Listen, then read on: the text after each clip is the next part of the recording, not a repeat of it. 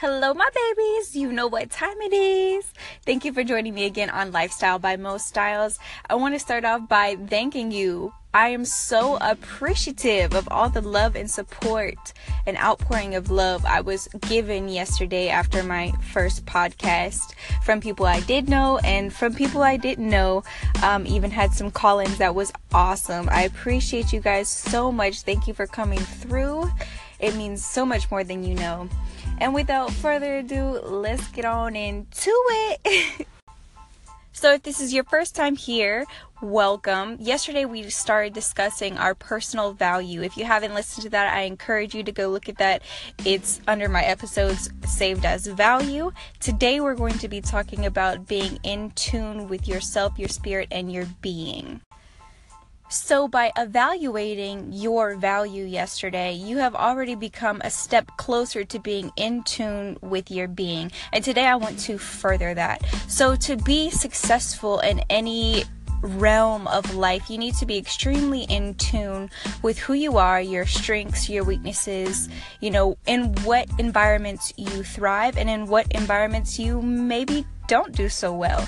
It all comes down to being in tune, and that may seem like a very simple, very common sense concept, but it makes a world of a difference.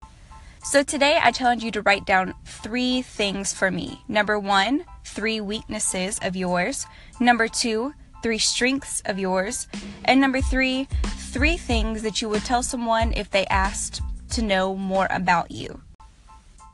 It may seem kind of stupid to write down things about yourself that you already know, but by writing them down, you're acknowledging the fact that I'm good at this, I'm not good at this. And once you bring logic to your being, it's a lot easier to orient your path in a way in which you will be more successful.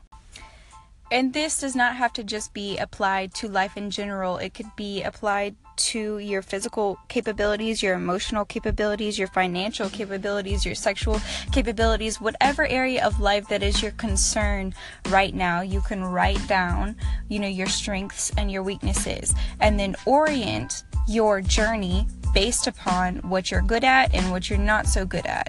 For example, if you're trying to get from point A to point B and there's a rock wall or there's a river, if you're a great swimmer, you're going to take the river. If you're super athletic on ground but not in the water, then you're going to take the rock wall. You're going to take the path that's going to complement your assets the most.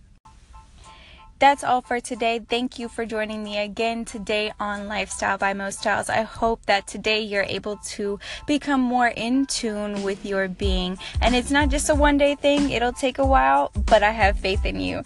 Mo Bear loves you. You're beautiful, handsome, wonderful. You have worth, and you're going to have a great day. I know you will. Peace out, Girl Scout.